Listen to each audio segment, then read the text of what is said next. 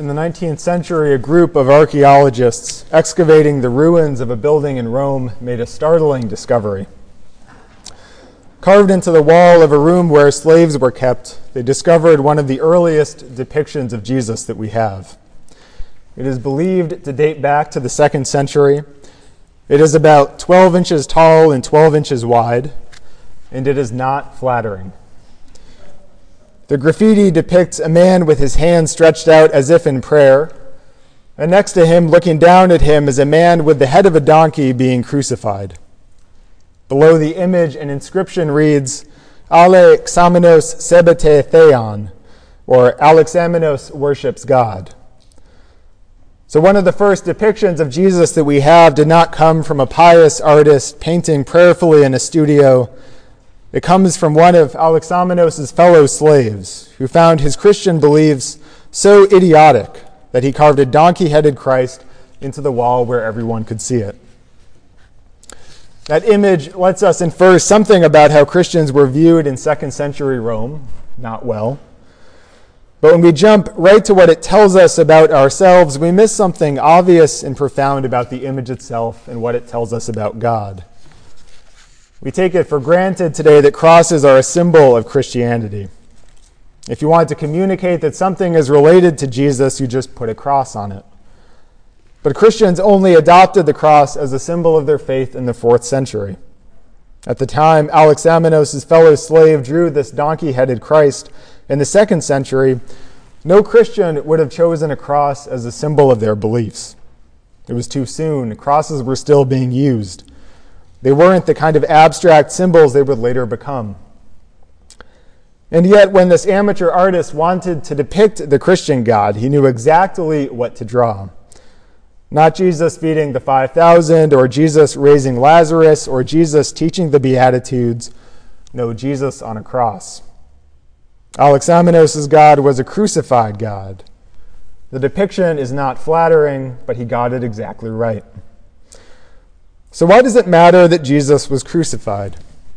We're so used to hearing this language that it's easy to breeze through it without really stopping to think about it. One of the absolutions we use frequently on Sundays begins with this sentence. In the mercy of Almighty God, Jesus Christ was given to die for us, and for his sake, God forgives us all of our sins. That seemingly benign sentence has at least 3 major questions loaded in it.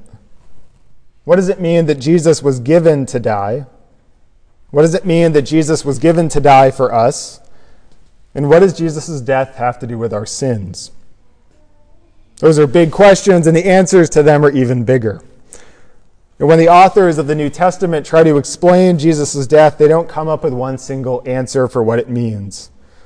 So this morning, I want to give you just one image, one perspective on what Jesus' death means and what it does. In today's first gospel reading, we heard the story of Jesus' entrance into Jerusalem. And the crowd greets Jesus with palm branches and shouts of, Hosanna, blessed is the one who comes in the name of the Lord. Except you may have noticed that's not what the crowd shouts at all in today's gospel reading. They shout, blessed is the King. Luke wants to make clear that what the crowd wants from Jesus isn't equal to the powers that be. Someone who can dislodge the ruling class and rule benevolently in their stead. Jesus has been peaceful thus far and just and merciful in his ministry, but now things are going to have to be different. Jesus is going to have to change. And yet, Jesus does not change. When Jesus has a chance to abandon his ministry before things go downhill, he doesn't take it. When Jesus has a chance to start a political revolution against Pilate, he doesn't take it. When Jesus has a chance to react violently to Herod's attacks, he doesn't take it. And then, of course, there's that striking moment we heard in today's second gospel reading.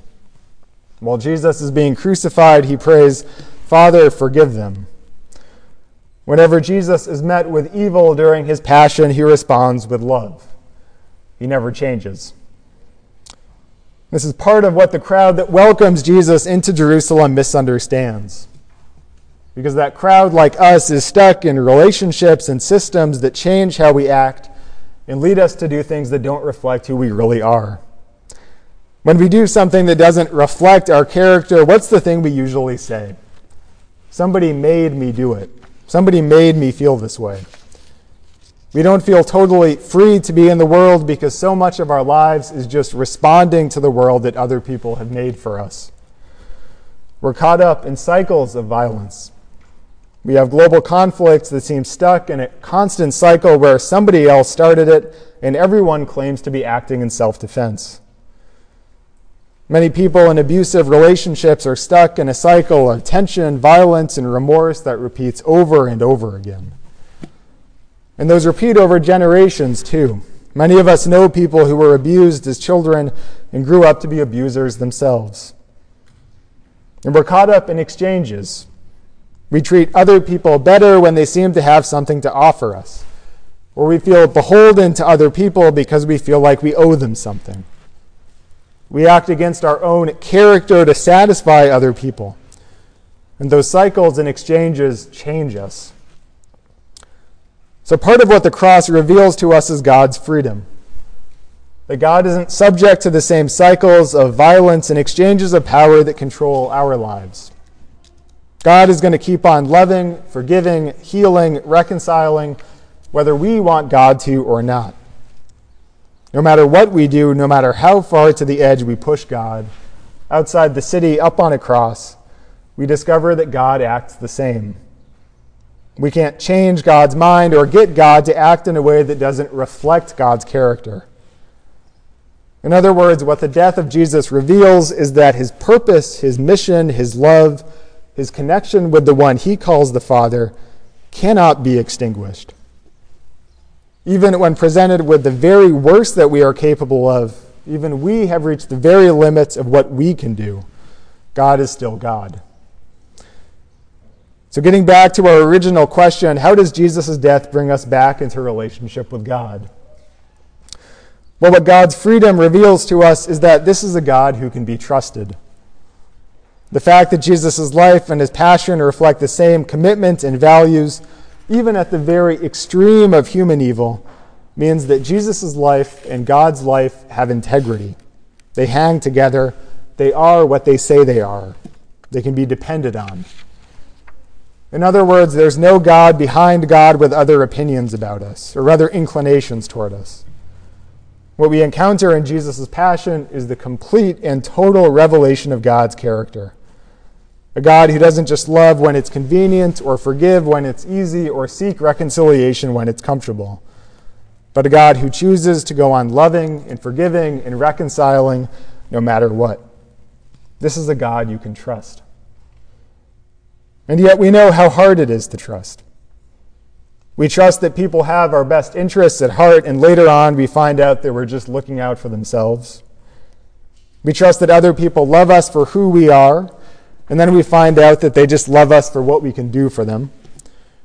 We trust that people mean what they say, and then we find out later that they've been lying to us the whole time.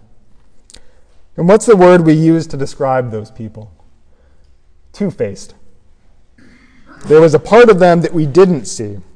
There was this other aspect of them that was hidden, and now that it's been revealed to us, we know we shouldn't have trusted them, but it's too late. If only we'd known what they were like all along, we wouldn't have put our trust in them.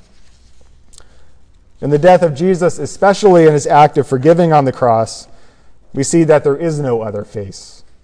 This is it. This is God. In the face of the crucified Jesus, we see nothing less than the likeness of the Trinity poured out into this one singular human life. This is who God is. This is what God does. God never turns away from us or shows us another face. This is a God you can trust. In his painting of Christ's entombment from 1554, the Italian painter Moretto di Brescia depicts Mary clutching the body of Jesus as he's laid in his tomb. Surrounded by rich colors and fabrics, Christ's face and skin are startlingly gray, devoid of any life. And on his tombstone is an inscription from Philippians 2, which we heard earlier this morning. He became obedient unto death. Obedience here not meaning that Jesus met some arbitrary set of standards, but that Jesus' life has perfectly revealed the heart of God's character and action and being. See, the face of the crucified Jesus tells you something. Perhaps that's why Alexamenos' fellow slave was comfortable drawing a naked man being crucified, but chose not to depict Jesus' face. It's hard to look at the face of the crucified one, because the face makes a claim on us. The face tells us that there's no God behind this God. The face tells us that this is a God we can trust.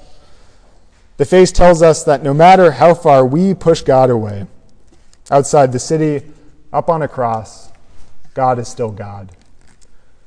In the name of the Father, and of the Son, and of the Holy Spirit. Amen.